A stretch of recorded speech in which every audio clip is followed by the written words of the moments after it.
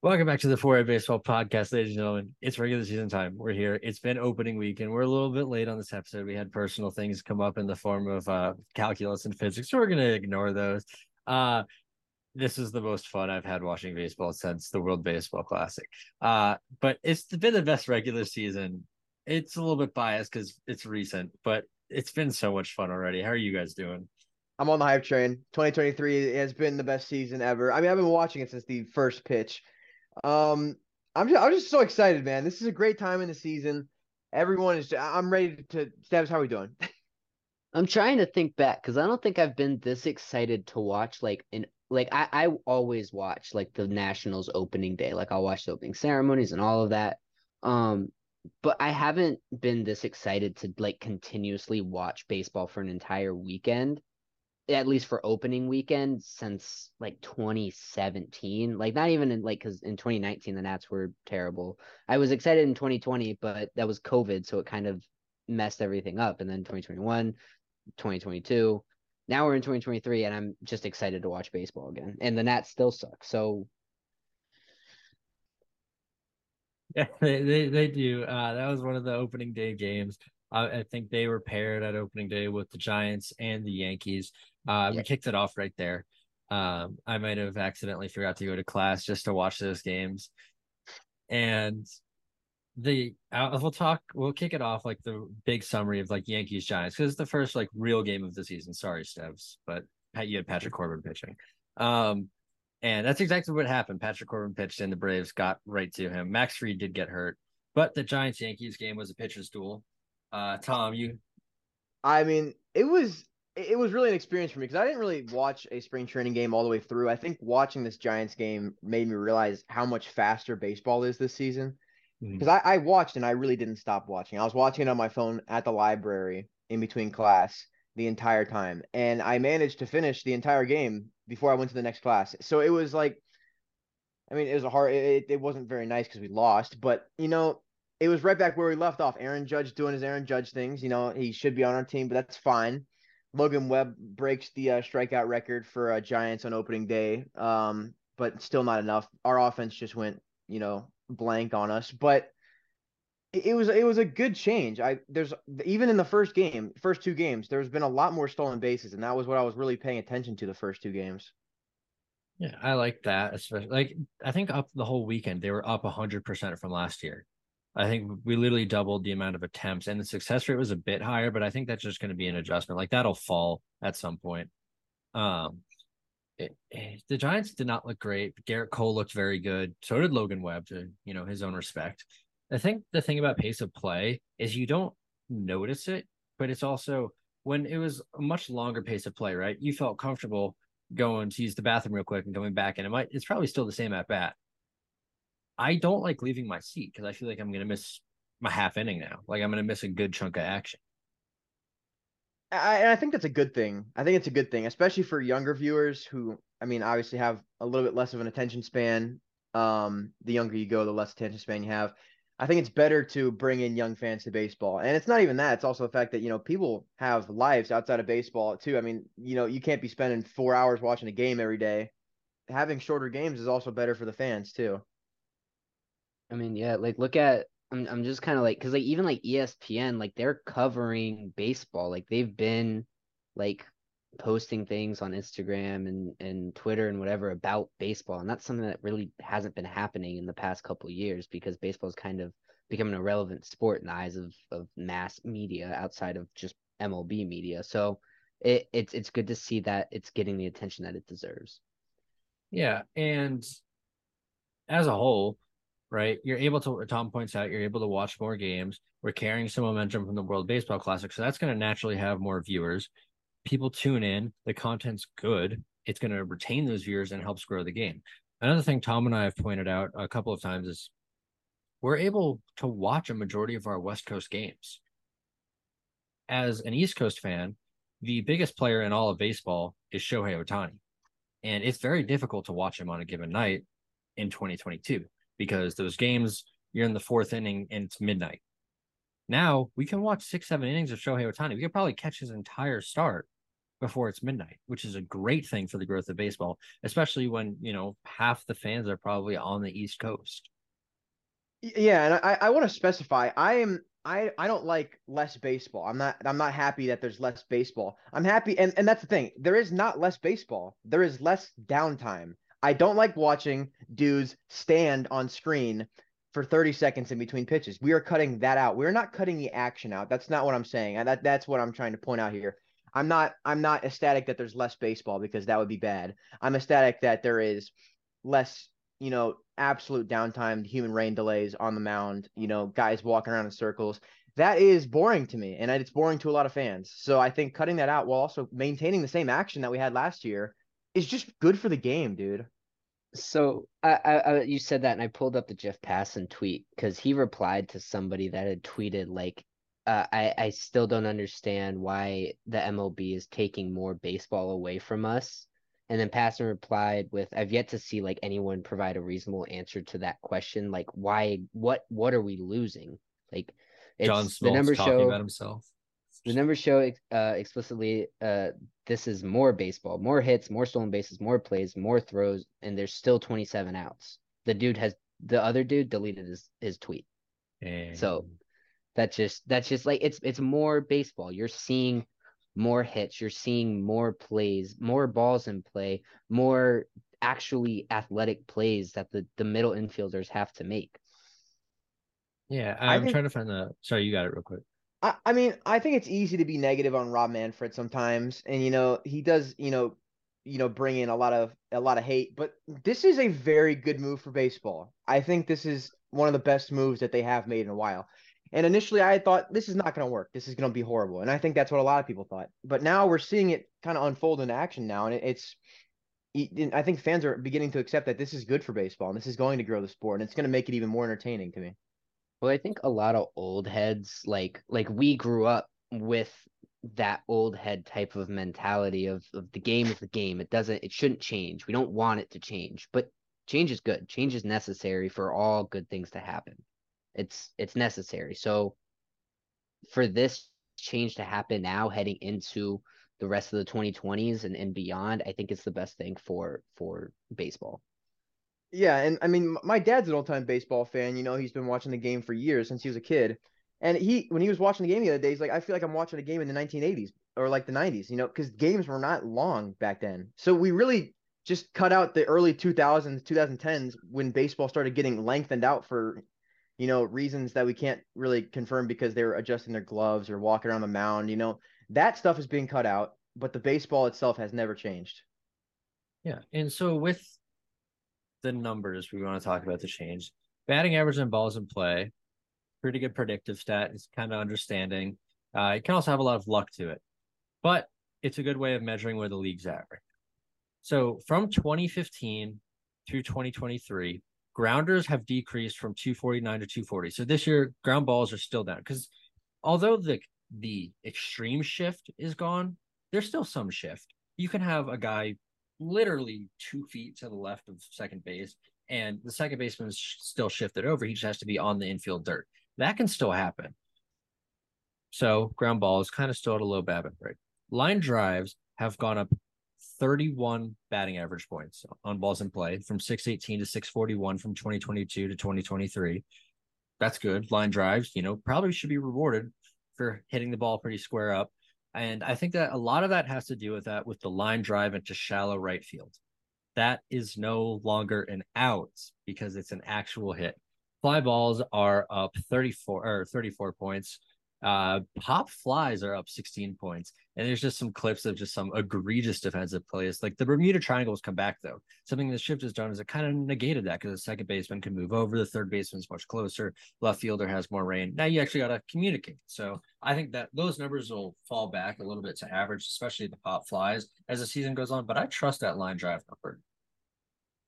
Yeah, and I feel like even if you are not a big fan of, growing offense and, trying to maintain the pitching in baseball, you can tell it's still there. Pitchers are still dominating out there. I don't think there's much of a significant change. I think 30 points in BABIP is not gonna, take away pitchers' ability to, be as dominant as they were before. I think we're gonna see a lot of growing pains with like we've already even like kind of seen it. Like who was I think it was Camilo Duvall against the Yankees. He was having some struggles out on the mound and he couldn't you couldn't get out there to talk to him as many times as you wanted to talk to him to calm him down. And you saw it a couple times with a couple other guys. But Duvall was just the guy that popped into my mind. So it's just it's gonna take some time to getting used to, and you gotta realize you are on the mound. You have one visit, and you have what 15 to 20 seconds to calm yourself down, get on the bump, and throw the pitch you want to pitch. I mean, it's a good example. It's not a great example because it was pouring down rain and it was a safe situation in the Bronx. It's not a very easy situation. I feel like that made it very hard to save. Imagine trying to save a game against one of the best offenses in baseball in pouring rain, trying to get a grip on the ball. That Well, yeah, stressed but me like out. that But like, adds yeah, that adds to it, right? Like there's extenuating factors that are going to affect you, and you gotta figure out you gotta work through them. So it's gonna take some time. And like, who was it? Was it Carrasco? Carrasco got, I think it was yesterday. Carrasco His got first pitch. his first pitch. He got a violation. So as we grow with the game, like next year, I think it'll be a lot different to start the season. But I right think now, we'll be it's used to gonna it. be, yeah, yeah. exactly. So but right now there's some growing pains. There was what, like on opening day there was like 16 violations or something like that. I'm probably over exaggerating the number, but I think next year if it was 16, it'll be half that. And then as we go, there'll still be violations, but like it won't take as much time to like explain what happened and stuff like that. Yeah, you can just simply say, and they violated the pitch clock. They took too long to get ready. And Yeah. everyone, unless they're new to baseball, will understand exactly what that means. Yeah. All right. Do you guys want to start getting into the series? I mean, I'm yeah, down. we kind of started it. All right. Do you want to kick off in the AL, the NL, the IL? I mean, let's let Tom talk about his Giants and All Yankees right, we're starting in series. the IL. All right, just the whole series. We're gonna go through. Game one was all Yankees. Um, pretty much same story. Game three, but we'll get to that in a minute. Garrett Cole obviously shoved that entire game. Logan Webb made, I think, pretty much. I would pretty much say he made two mistakes the entire game. He really did not leave much in the zone. He looked nasty out there. He was really, really good at locating that sinker on the outside half of the plate. It was really good at painting on the opening day, and it was amazing to me. If he just doesn't let up. I mean, it's easy to make a mistake to a team with so many power bats like the Yankees. I don't expect Webb to give up 4 runs a game. I think he's going to be better than that. But that's just two mistakes. Second game, this is one of those, the Giants are literally night and day. You're either gonna get the power hitting, freaking offense Giants, or you're gonna get the shutout Giants. And game two was the offense Giants, and we outscored the Yankees 7-5. Bit of a scare at the end of the game, and that, like Steves mentioned, does highlight like I think it honestly adds more suspense in these situations because not only does Camilo Doval have to worry about the rain and facing the power bat, but he also has to worry about pitching the ball off in time. So it like even as a fan, it's more entertaining to watch. Like I mean, sure you can build suspense by waiting longer, like in previous seasons, but I feel like the clock makes it so that it builds even more suspense. It's a different type of suspense, right? It's Yeah. that like quick pace, like, oh my God, you already gotta go. But instead of that, like waiting for it to happen, which I don't know which I like better. I think I'll need to see an actual playoff game to judge that, but Yeah, and then game three, Giants offense went back to sleep. They didn't show up. It was okay. I mean, we lost to freaking Clark Schmidt, man. He did look he looked pretty good. I'm not gonna lie, he looked pretty good out there. Didn't you guys kind of get to him though? Yes, but just not driving in runners in scoring position was kind of our big problem with the game. And I mean, once again, this Yankees lineup has a lot of power, and there's not many mistakes you can afford to give up against this team. Fair enough. I mean, I think the Giants looked okay, but I wasn't. I think you even said you're not pleased with the offense, and I think that's something that we can kind of look at going forward. Is like this doesn't look great. Yeah, I mean, I know we're not covering the game after opening weekend, but I mean, damn, you see yesterday's game, 7 home runs. I mean, this is either night and day with this team. I really don't know what I'm gonna get with this team. I don't know if we got to find some consistency here. But the defense that I saw, the pitching is decent that I'm seeing so far. You left 6 runners in scoring position Yeah. against the Yankees, but so did the Yankees in that game. So the Giants started off iffy. Yankees, they looked solid, but I feel like they didn't feel like the Yankees. I feel like it was like last year, right? I think Stanton looked pretty good. I think Judge looks good. Peraza is exciting. I think he stole 2 bases. Yeah. Donaldson was Volpe? yeah. Or who did I say? Yeah, Volpe. you said Oh, Yeah, yeah, Volpe. my bad. I was right there with him. Yeah. He looked exciting. I think he'll be solid. I don't think there's much power there, but the defense is good and the stolen base metrics are good. I think that'll He's be got really a good exciting. eye at the plate. Like we were talking about it, and that first at bat, he came out swinging, and then he settled himself down and took 4 straight balls and got on base. Yeah. And then yeah, it was pretty solid. Then we go over to Texas, where Jacob deGrom and Aaron Nola, 2 Cy Young favorites, square up mano a mano on opening day, and they both allow 6 earned runs. deGrom looked rough, Nola looked rough, and then the Rangers came out on top. They had a lead. They came back from a 5-0 deficit, and what happened? They brought in Gregory Soto, and he got shelled. Rangers go on to win Game 1, 11-7. They won Game 1, 11-7.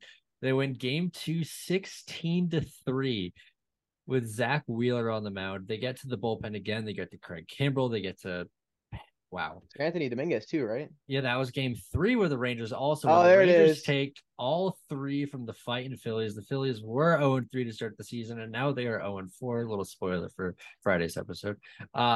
Game 3, 2-1 Rangers, kind of a pitching masterclass by Bailey Falter and Martin Perez. Martin Perez looked pretty solid. Will Smith comes in for the save.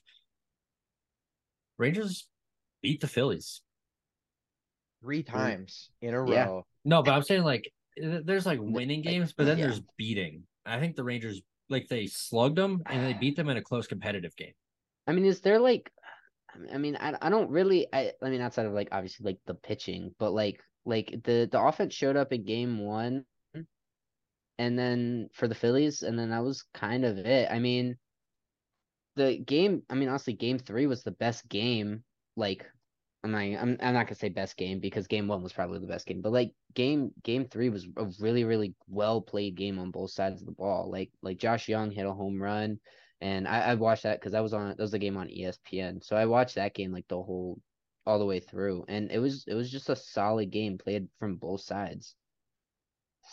Yeah, I mean, even like I'm gonna say I don't think this is the player of the series, but I think like an honorable mention is Adolis Garcia. He made some really good plays in the outfield, while also I don't think he hit for extra bases, but he had like 5 or 6 singles, which is still important to scoring runs on this team. I mean, I'm proud to say I was not a doubter in this offense. However, I also kind of doubted the defense, and they kind of did prove me wrong here. I was kind of surprised that they only allowed 4 through the last 2 games against one of the best offenses in baseball. A lot of unexpected things from this team. I don't think I mean we all knew that their offense would be, pretty explosive, have that potential, but like outscoring the Phillies by this much. I mean, they already got like a plus 27 run differential. So it's pretty crazy. Yeah. So next series we go over to St. Louis, right? Big series, Blue Jays Cardinals. I feel like this would be a fun World Series. Like 2 crowds that really love it. Blue Jays and Cardinals. And Game 1 kicks off. You got Manoah and who did you start against? Michaelis. Yes. Neither of them make it out of the 3rd inning. Not what you want for your opening day starters. They're both, it's going back and forth, back and forth. George Springer gets 5 hits.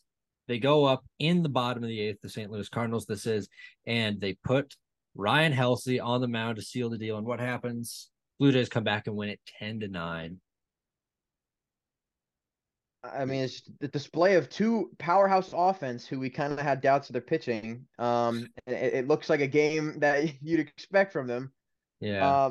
Not too surprising. I think both sides had some very good power hitters. More importantly, the leadoff. I mean, like a couple of guys you wouldn't expect from the Cardinals. I think you got the stars themselves in Goldschmidt and Arenado, but like God, I'm blanking here. Nolan Gorman played good. Brendan Donovan played good. Brendan Donovan. It was Brendan He's Donovan. the unsung hero that I don't think a lot of people were expecting, but he made a lot of tweaks to his stance throughout the off season and got a lot of work in, and he's come out the gates hot. He had 5 home runs last year, and he's already at 2, I think, so far this season.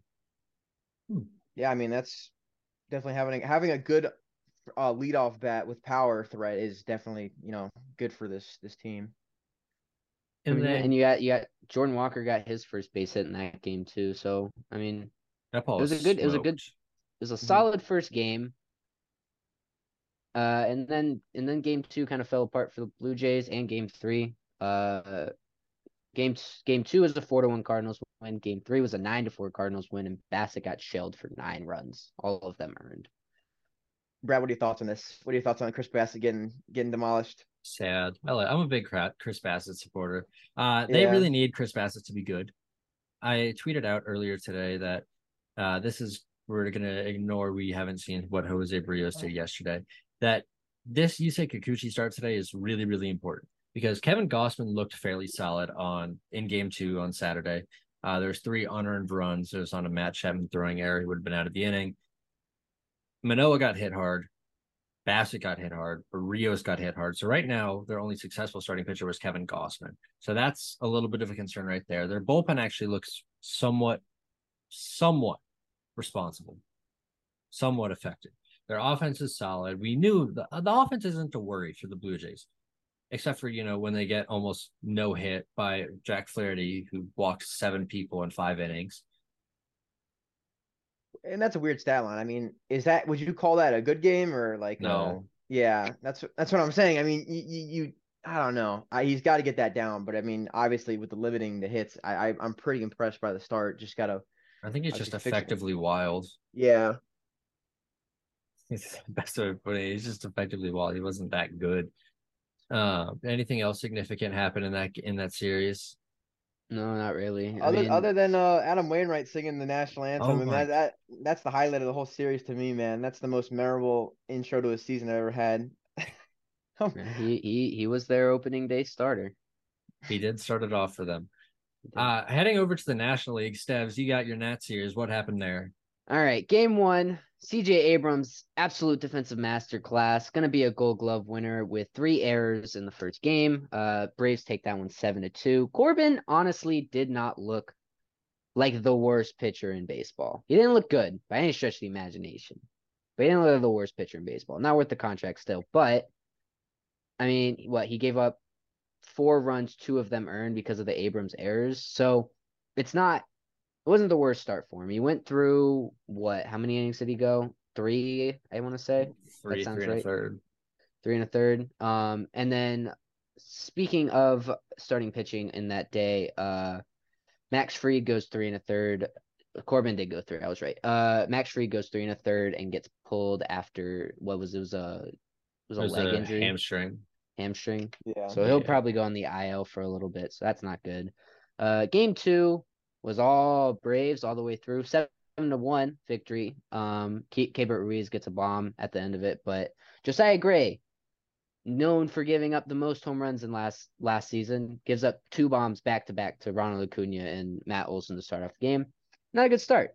He threw a lot of curveballs, and didn't really use his cutter at all, which was his pitch that he worked on a lot and was very, very effective in spring training. So I don't know why. But I don't know. Maybe it's a mental thing. We'll find that out.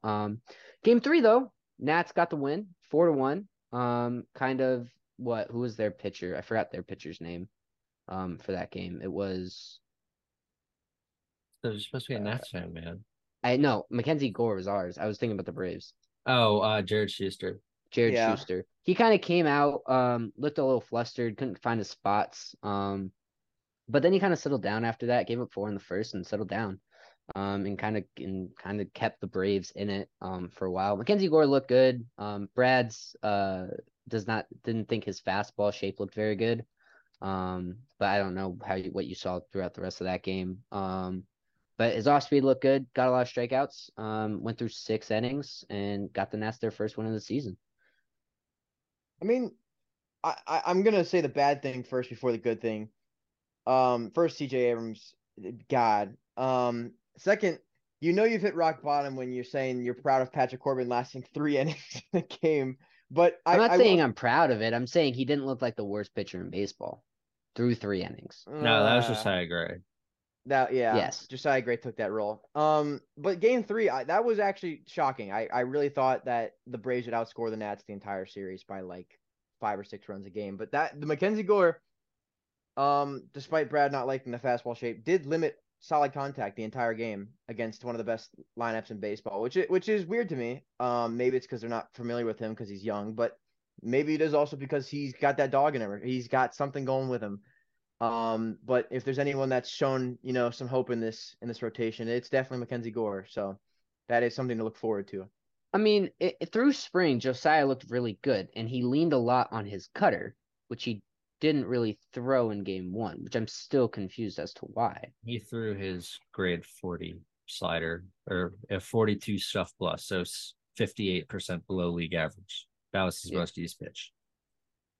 Yeah, that'll get So him. no, That'll get him. yeah, exactly. So I don't know. You're Maybe Nicky. maybe he just didn't like his stuff. I think his neck starts in cores, so that's not going to be helpful to him at all.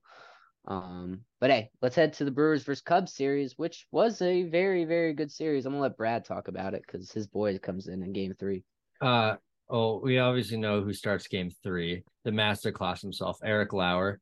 He pitched solid. It's a good start to his Cy Young campaign.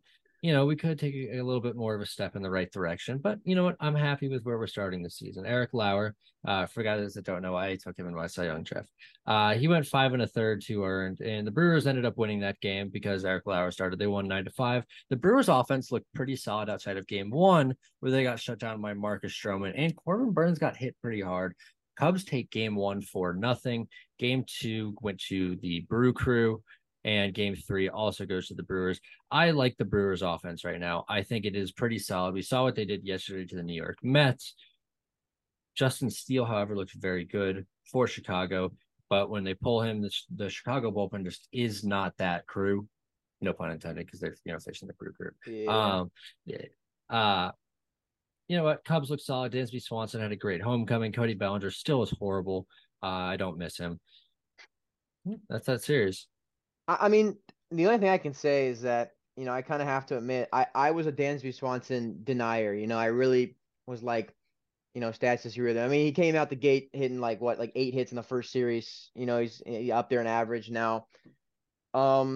Maybe he is the real deal. I don't know. He would be nice on the Giants right now, but what are you gonna He do was about it? never going to the Giants. He That was was never going to be an option. he was in the conversation. He was never going to go to the That's Giants. bad. Okay, go ahead. Next. We got the Okay. Pirates Reds. And this was a fun series. I never thought I'd say that about Pirates Reds in 2023. And it wasn't fun because the Pittsburgh Pirates are involved. It was fun because of the Cincinnati Reds pitching. First game, both pitches did not look great. Mitch Keller struggles through 6 innings. Hunter Green gets pulled in the fourth inning. He's struggling with control a lot. Wasn't really getting calls to go his way. Pirates take game one 5-4. Game two, however, we get to Nick Lodolo on the mound, and he generates 22 swings and misses in his first start of the season. He looks fantastic. Nick Lodolo looked very, very good, and I really like Nick Lodolo. Tom, you said he had a hot take? I was looking at this Reds rotation and looking at what's happening. I think for the first time in a couple of years, maybe in a long time actually, the Reds have two starting pitchers eclipse 200 strikeouts in a season. I think it's possible that Lodolo and Green can eclipse that 200 mark if they maintain a healthy season. They generate the most swing and misses from. I mean, in the entire league, they have an extremely high Ks per nine. It's just their ability to go deep into games. Hunter Green got the control issue, and Lodolo have not seen that much of him yet, other than his insane start the Well, other day. there's one other guy.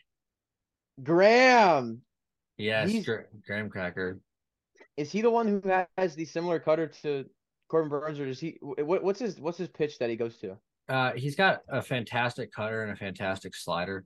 They're both very, very good. He grades out at a 134 on Stuff Plus. That was among the best in all of baseball already this season. Remember, that's always updating.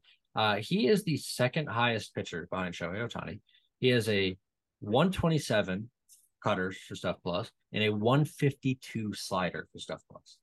The dude's got great stuff. He throws a power cutter, and when he's able to locate it where he did against the Pirates, it's borderline unhittable. So I'm a big Graham Ashcraft believer just based on one start. But nonetheless, he actually did strike out some batters. Last year, he had nearly a 15% strikeout rate. Not 50, 15. And this season, he struck out 6 through 7. So I think there's a step in the right direction right there. I mean, he's definitely a guy who's going to shatter some bats with the cutter. So, I mean, that's effective in itself. I really do think that the Reds got something brewing in here. Not for this year, not for next year, probably not the year after that, but the I'd year give after them, that. Brad, go I'd ahead. give them 3 years before they start being somewhat competitive. Brad? Tom, in 2019, the Cincinnati Reds had 2 pitchers that flipped 200 strikeouts.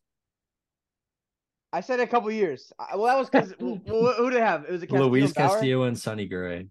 Sonny Gray hit 200. Damn. Okay. Yeah. Okay. Sonny Gray was good. Yeah, he is good.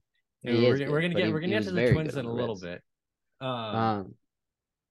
You want Yeah. you want me to take you want me to take the Mets and the Marlins? Yeah, you got it, man. This is our first 4-game series that we've covered so far. Mets take 3 out of 4 though. The Marlins defense really hurt them in game 4. But outside of that, like I don't like what it was just coming up all Mets. The Mets kind of they did everything right throughout the whole time. Game 2, they wore their Flashback Friday jerseys. And Soler and Chisholm homered to give them their 2-1 lead, and that pretty much stuck through. Outside of that, game 4 was Kodai, or was it game 4 or 3? It was Senga. It was game 3. Game 3 was Kodai Senga. Looked a little rocky coming out the gates through the first inning, but he settled in and pitched a gem for the rest of the time he was in there. Yeah, I mean, I was watching some of these games, but there just wasn't like these like big highlights coming out of the series. I mean, it was a good series, but there wasn't like, earth-shattering home runs, big plays. I don't think it's surprising. I think 1 out of 3 for the Marlins makes sense. The biggest highlight for me was the jerseys. I mean, Brad, go ahead. It's 1 out of 4. 1 out of 4. You know what I meant. I think the highlight for me was just the jerseys. They really got to make those more consistent. It's every Friday, dude. It is consistent. Well, they're only waiting on Fridays then. Yeah, I guess so. I will say one point real quick. Luis Arraez, look, he's just a pain in the side. Like, he's a pain in the side of opposing teams. He's just gonna get like cheap base hits. He's just gonna do it constantly. I like Luis Arraez. I never really watched him on the Twins because the Twins were unwatchable last year. But when I watched the Marlins so far, he's always having a competitive at bat, no matter who the pitcher is. Yeah. I mean, I don't think you can really argue against that. I mean, what he kind of, I think he should. It was he was the one that hit the ghost fork against Senga, I want to say. Mm-hmm. And he stayed on it and he hit it. He drove it. So I mean, he's gonna go up there. He's probably gonna win the batting title again. We're gonna see how that kind of shakes out. But let's head over to the Rockies and Padres series. And the Rockies take the first 2 games in a stunner in San Diego. And then the Padres bounce back and win the next 2 to split the series so far between them and the Rockies. But the Rockies didn't look terrible. I mean, they did look bad, but they didn't look terrible in game 1 and 2. And I mean, CJ Cron was very good. And if they do not trade him by the deadline this year, I don't know what they will be doing. I mean, yeah. Colorado Rockies. Well, I mean, yeah, obviously, but I mean, it was a very offensive, based first 2 games, and I was kind of surprised that this less than mediocre pitching staff for the Rockies managed to give up 3 runs in 2 games, against one of probably the most stacked lineups I've ever seen in my life. But is it something that worries me about this Padres team? I don't think so. I really don't think that losing 2 games to the Rockies to open your season is not gonna really impact everything, and especially with Tatis still coming back. I think it's gonna be all right.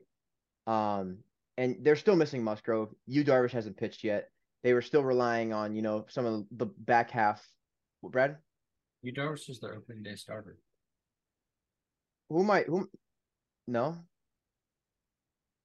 Yeah, Oh wait, yeah, no, I'm tripping. Wait, yeah, never mind. as he is pitching currently.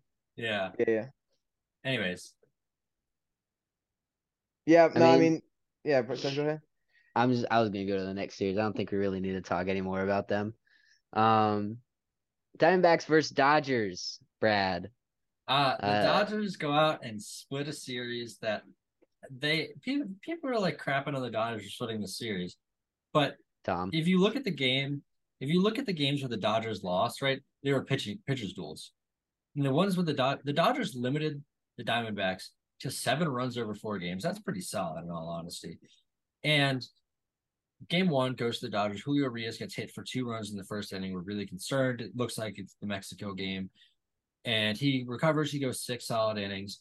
And the Dodgers offense shows up. James Outman, MVP, right there himself. Freddie Freeman looks really good at the plate. Will Smith is using the opposite field for the first time in his career. That's really dangerous right there.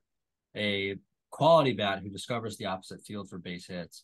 That's what you want in your starting catcher. Game two, Dustin May goes 7 innings, no earned, and they bring in Alex Vesia when Dustin May is throwing like 85 pitches. And Alex Vesia lets up a 2-run bomb in the 8th inning. Dodgers lose game two, 2-1. Game three, Dodgers, it's just an offensive juggernaut. And by that, I mean a Trace Thompson juggernaut. He hits 3 home runs. He's 1 home run away from the home run cycle. Clayton Kershaw, that guy's pretty good. He lets up a solo home run to Christian Walker, and besides that, the Diamondbacks baffled.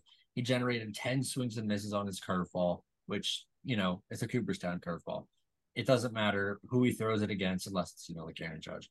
But they'll miss, and it's very Or in the successful. playoffs, but No, that's not with a slider. Yeah. And then game four, Noah Syndergaard comes to the mound. We're all shaking in our boots because Noah Syndergaard looked horrible this spring, and he dominates. He's not getting too many swings and misses. The velo's sitting 92, 93. What's he doing? He's getting people off balance, getting changeups below the zone, driving sliders on the back foot of lefties, and he's throwing 75% strikes. He had 1-2-0 count his entire start. If he's not going to throw velo, that's what you got to do. And if that's the mold that he stays with, I like it. I think I think the biggest takeaway for me from the series, and I like a lot of things in this series. I expected. I didn't expect them to split. But I expected the pitchers to show up. I expected the bats to show up. The thing I didn't expect was Miguel Vargas to walk like 50 times in that series. I mean, he's literally with that hairline fracture has become Juan Soto with the vision at the plate. He just gets on base now. I think he's got like a 780 on base percentage right now. Coming away with like something about 6 or 7 walks in that series, probably more actually. He had a Um, 61.5% walk rate this weekend. I mean, it's just weird to see. But he did rack up his was it his first hit in the majors this series, or did he call it up before? He was up last year. He didn't get consistent playing time. Yeah, so I mean, first hit as a starter, really. And I mean, it seems like the young guys are coming up, and I really do feel like James Outman might, end up in that rookie of the year, conversation by the end of the season. I 100% agree with that, especially when you look at James Outman's defense, and he's already in the 97th percentile. Oh, 99th now, sorry, for outs above average. That's He's pretty bad. Yeah, that's bad. Yeah. Yeah. Um, he's a very good defender. We appeared earlier this or late last week on Variety Sports Network's baseball 7th inning stretch, and I was told to pitch James Outman, and I was said if he doesn't hit, he's Cody Bellinger. If he does hit, he's better than Cody Bellinger. So what's not to like there? I mean, you're right. fair. It's just about slotting people in. With guys like Trace Thompson and also Chris Taylor. I mean, obviously you cannot move Mookie Betts, so there are going to be days where Trace does not start. Well, is he going to be a guy that plays 150 games a season? Outman or Trace? Outman. I hope so. Okay, because at this point it looks like he's a platoon bat with Trace, and it's weird. I'm not sure if they're switching in and out because who's I their think he who's their just their switched full out time for left one fielder? game. Outman's played 4 or 5 games already. Okay, that's good because I was worried that they would make the same mistake that they did before and just send him I think it back was just down. like a scheduled off day, kind of like Yeah. Abrams. Abrams had off, well, not yesterday, the Here's day the before. thing: one of them's contributing to this team. I mean, Yeah. yeah, but like it's a scheduled day off. That's what I'm trying to say, Brad. Yeah. All right. Moving into the American League, we kick it off with the Orioles and the Red Sox, where the Boston Red Sox score 9 runs in every single game. Game one is an absolute, like, what is this? The Red Sox just light up Chris Sale, or Corey Kluber, sorry. They get to Chris Sale in a different game. They light up Corey Kluber. He's out by the end of the fourth inning. Adley Rutschman goes 5 for 5. And the Orioles look like they're doing great until they almost blow it. They come back and win it. They win 10-9. Good job, Orioles. However, the same cannot be said for the next game because they do not win it, as Felix Bautista struggles to open the season. And game 5, the Red Sox pretty much just have it the entire way. They're out hitting them the whole way through. Well, You said game 5, but You that's said yeah, game no, 5. there's the last one. something that was surprising to me. I mean, Red Sox proving me right talking about at the beginning of the season. I'm like, this is a powerhouse offense. What did surprise me is that the Orioles did not do much to stop this powerhouse offense. Their pitching did not look good this entire series at all. I mean, I mean, even Felix Bautista, reliever of the year type of guy, did not look good. And Stebbs, you're looking up and you're blinking like Because you're I'm being thinking, because like not a the single the Orioles weren't supposed to have a good pitching staff. Like they weren't. That was supposed to be their weak point, and it was, and it is. I don't know. So I don't understand that point. That's all I'm trying to say. I Like think coming into the season, we knew that they didn't go out and sign a starting guy. They got Kyle Gibson, and Kyle, it's paying dividends right now. Brad, what are your And the thoughts on this? bullpen's atrocious. Call up Grayson. Call of Grayson. I think it's time. You got to give someone a chance. Is he hurt at all? No, No, he's just playing right in the now. one. Yeah, he started. Okay. But I mean, this Red Sox team is all around good. I mean, I don't think we all expected Adam Duvall to be, this good, and he's not gonna, continue that the whole season. But I mean, On it's a pace for good. 32 WAR. He's starting off the season hot, and that's probably what you want. As a Red Sox fan, and also Masataka Yoshida looks great, and Tristan Casas is, showing a little power. But that was yesterday, so that does not count as a weekend recap. But the offense just looks like it's there. But I'm a little concerned about the starting pitching because no one looked good that series at all. Let's go to the other side of the coin with great starting pitching. Tampa Bay Rays absolutely just dominated the Tigers. They were on top of them. It was bad.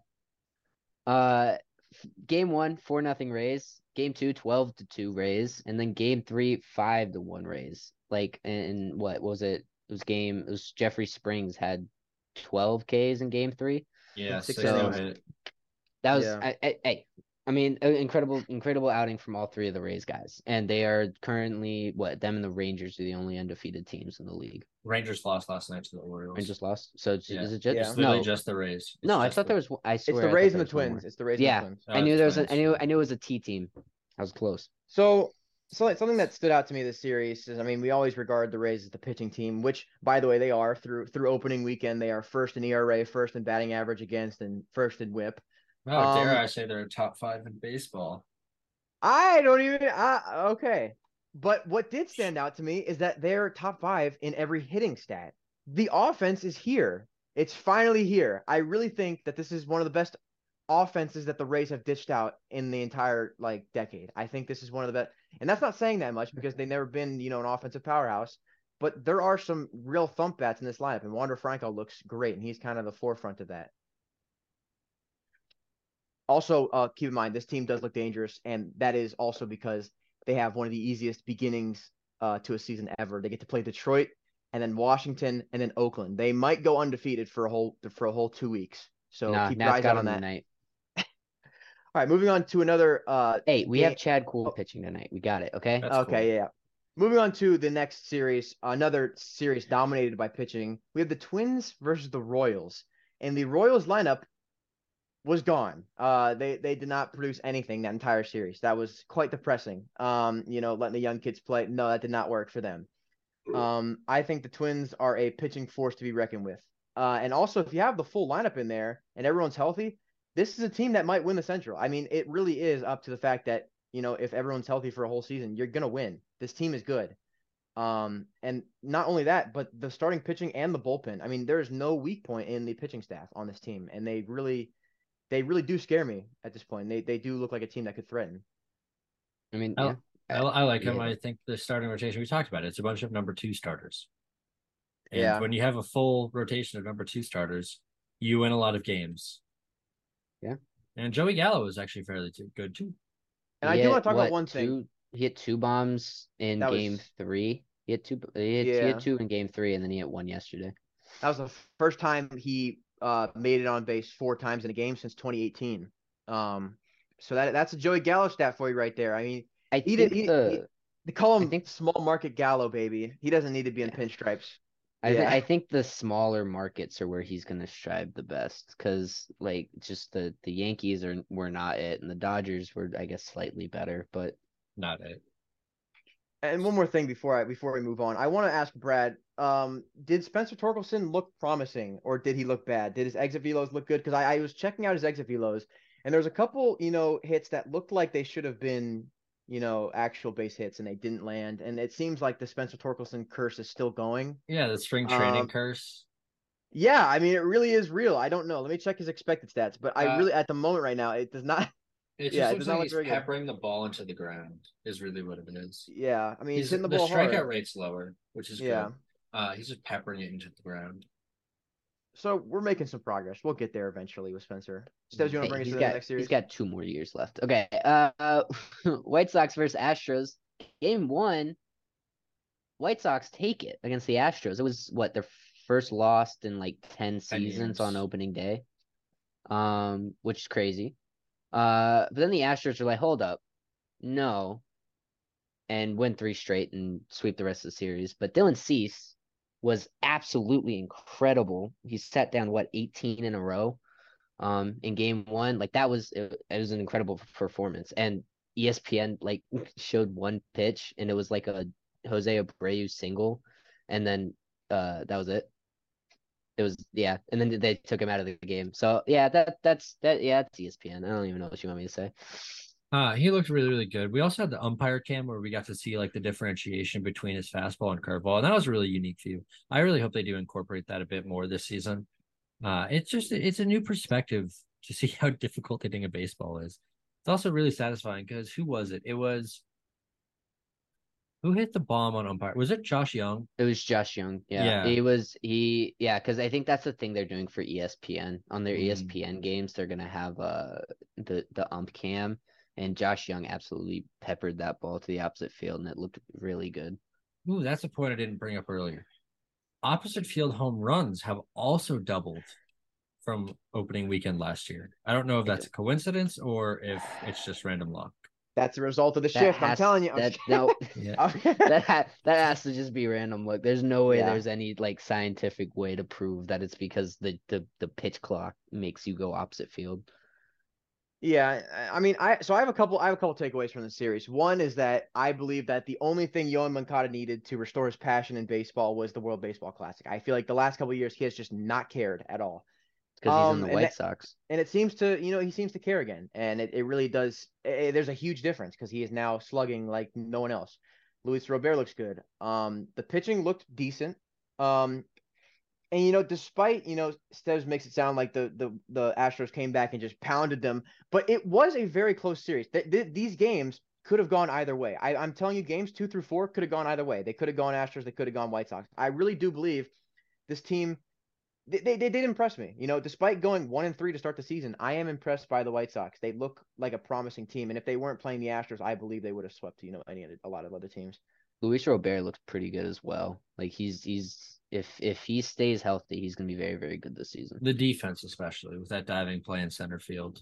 Yes. Tim Anderson looked pretty solid. It's just, again, it's the Chicago White Sox. The talent's there. No faith. Is everything else going to be existent? True. Yeah. Let's head to Like, another team none of us have any faith in. The Los Angeles Angels. They lose game 1 to the Oakland Athletics, 2-1 after Ohtani goes 6 innings 7. without giving up a Was run. it 7? Was it 7? I think it was 7, but it doesn't really matter. Might have been 7. All you need to Doesn't know is he was matter. effective. He goes 6 to 7 innings without giving up a run. Bullpen comes in, gives up 2. They lose the game. Anthony Rendon gets into a fight with a fan after the game. And that results in 2 games where the Angels outscore them 13-1 in the first game and 6-0 in the second game. Logan O'Hoppe looked really, really good in both those games. And Fujinami looked good through 2 innings and then not so good in the third. The thing with him is like the stuff looked fantastic, even in the third inning. It's just the control went absolutely, I guess, like gone. Yeah. It didn't go well. He has a 20% walk rate on the season, a 30.86 ERA. That's not what you want. And you know what? He'll be okay. It was game 1. Yeah. I Tom's watched. a Fujinami hater. No, I'm a Fujinami believer. I saw a highlight, right? And it's his mom who traveled all the way from Japan, and she's in the stands. Like, she looks like such a saint, man. She looks so innocent, and she was watching her son get destroyed, and I felt so bad. It crushed me, and I really want nothing but the best for Fujinami now. I feel so bad. Like, his mom looks so nice. Like, I want the best for him. I'm rooting for him to go allow the longest scoreless streak ever. He's going on a run. But yeah, it was basically all Angels after game 1. A lot of offense. I'm definitely happy with the offense there. Taylor Ward showed up. Mike Trout, for the first 2 games of the season, was batting like 100, but had an expected batting average of like 1,000 because he was hitting the ball like 105 off the bat in the gaps, but was getting robbed every 5 seconds. Brad, you got a point there? I have like a minor hot take. Okay. Ooh. The Athletics are going to be pesky. They're not going to win a lot of games, but they'll play competitive games. I agree with that. I think Esteury Ruiz was a positive surprise. Like, he looked fairly decent. His offense was solid. There is no power there at all, but it's a contact bat. If he could be a Stephen Kwan-esque hitter with the same type of defense, but actually steal some bases, then the Athletics actually didn't, completely crap themselves on this trade. I'm glad to hear you turning around, Brad. I'm so glad to hear that. I mean, I'm not going to cover it completely, but they did, play the Guardians pretty well last night. And I think that adds to your point that they do match their competition pretty well. And I feel like this is a team that has nothing to lose anymore. I feel like this team literally has nothing to lose. They are not worried about a thing because they are one of the worst teams ever constructed. So I feel like that little, nothing to lose might add to their peskiness. Stabs, you got an idea on that? I definitely agree. Back to Fujinami though. I want him to be good. I don't know why, but when he signed, I was like, I think this is the guy I'm gonna want to watch, and I will be watching all of his starts this year. I'm excited to watch him play, and I'm not excited to watch any of the Oakland Athletics games, but I'm excited to see what they can do and what havoc they can wreak. Because I do agree with Brad. I think they're going to be pesky. I think it's going to be fun to watch them kind of match the competition level. I mean, again, they did lose 13-1 and 6-0 against the Angels in games 2 and 3, but they came out and they won on opening day in Oakland with like nobody in the stands. So who knows? But let's head over to an actually really good series, the Guardians versus Mariners. Mariners take game 1, 3-0, and then the Guardians win the next 3, 9-4, 2-0, and 6-5. All 3 games though, or all 4 games though, were really, really well played on both sides. Little kind of couple miscues throughout, but pitching looked good, defense looked good, offense looked good. I mean, there's not much more to say. It's probably one of the best series to start the year. I think this is a really telltale sign that the Guardians are like a legitimate contender. And it also does express the concerns of the Seattle Mariners. There are some people across the baseball community have had reservations about the Seattle Mariners this year. And I understand where they're coming from to some degree. The offense isn't, I think it's borderline top 10 offense, borderline top 10 pitching, but can they put it all together? And we faced the former division winner last year and they got beat. And I think this is also somewhat of a hot take, but it's not, but it is. There'll actually be a competitive race in the AL Central, not a who can suck more race. I agree with that. Through the first series. Yeah.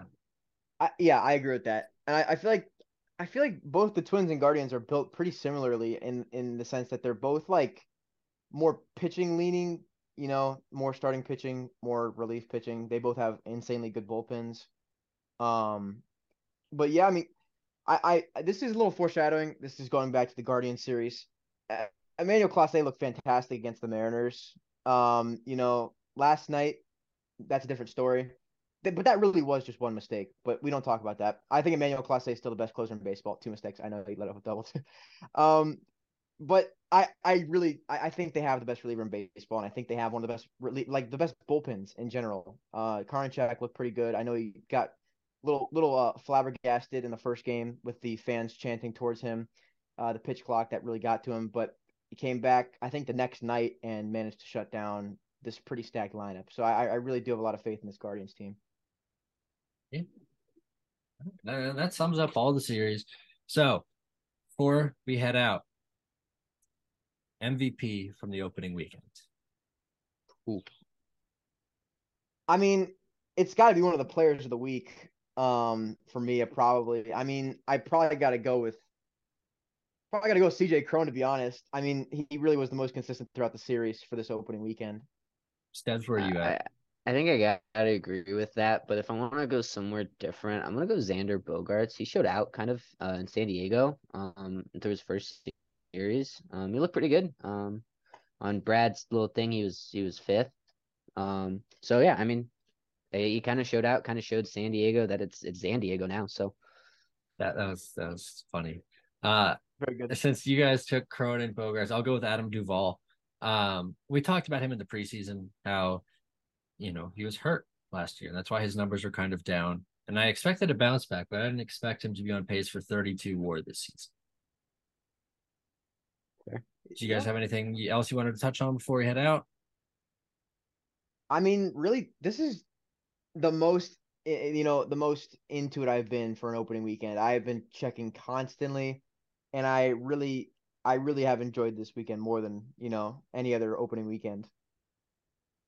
I'm excited to actually go watch a game because I won't get that opportunity for another month and a half at least. So I'm literally like, I will watch a Nationals athletics game. I do not care.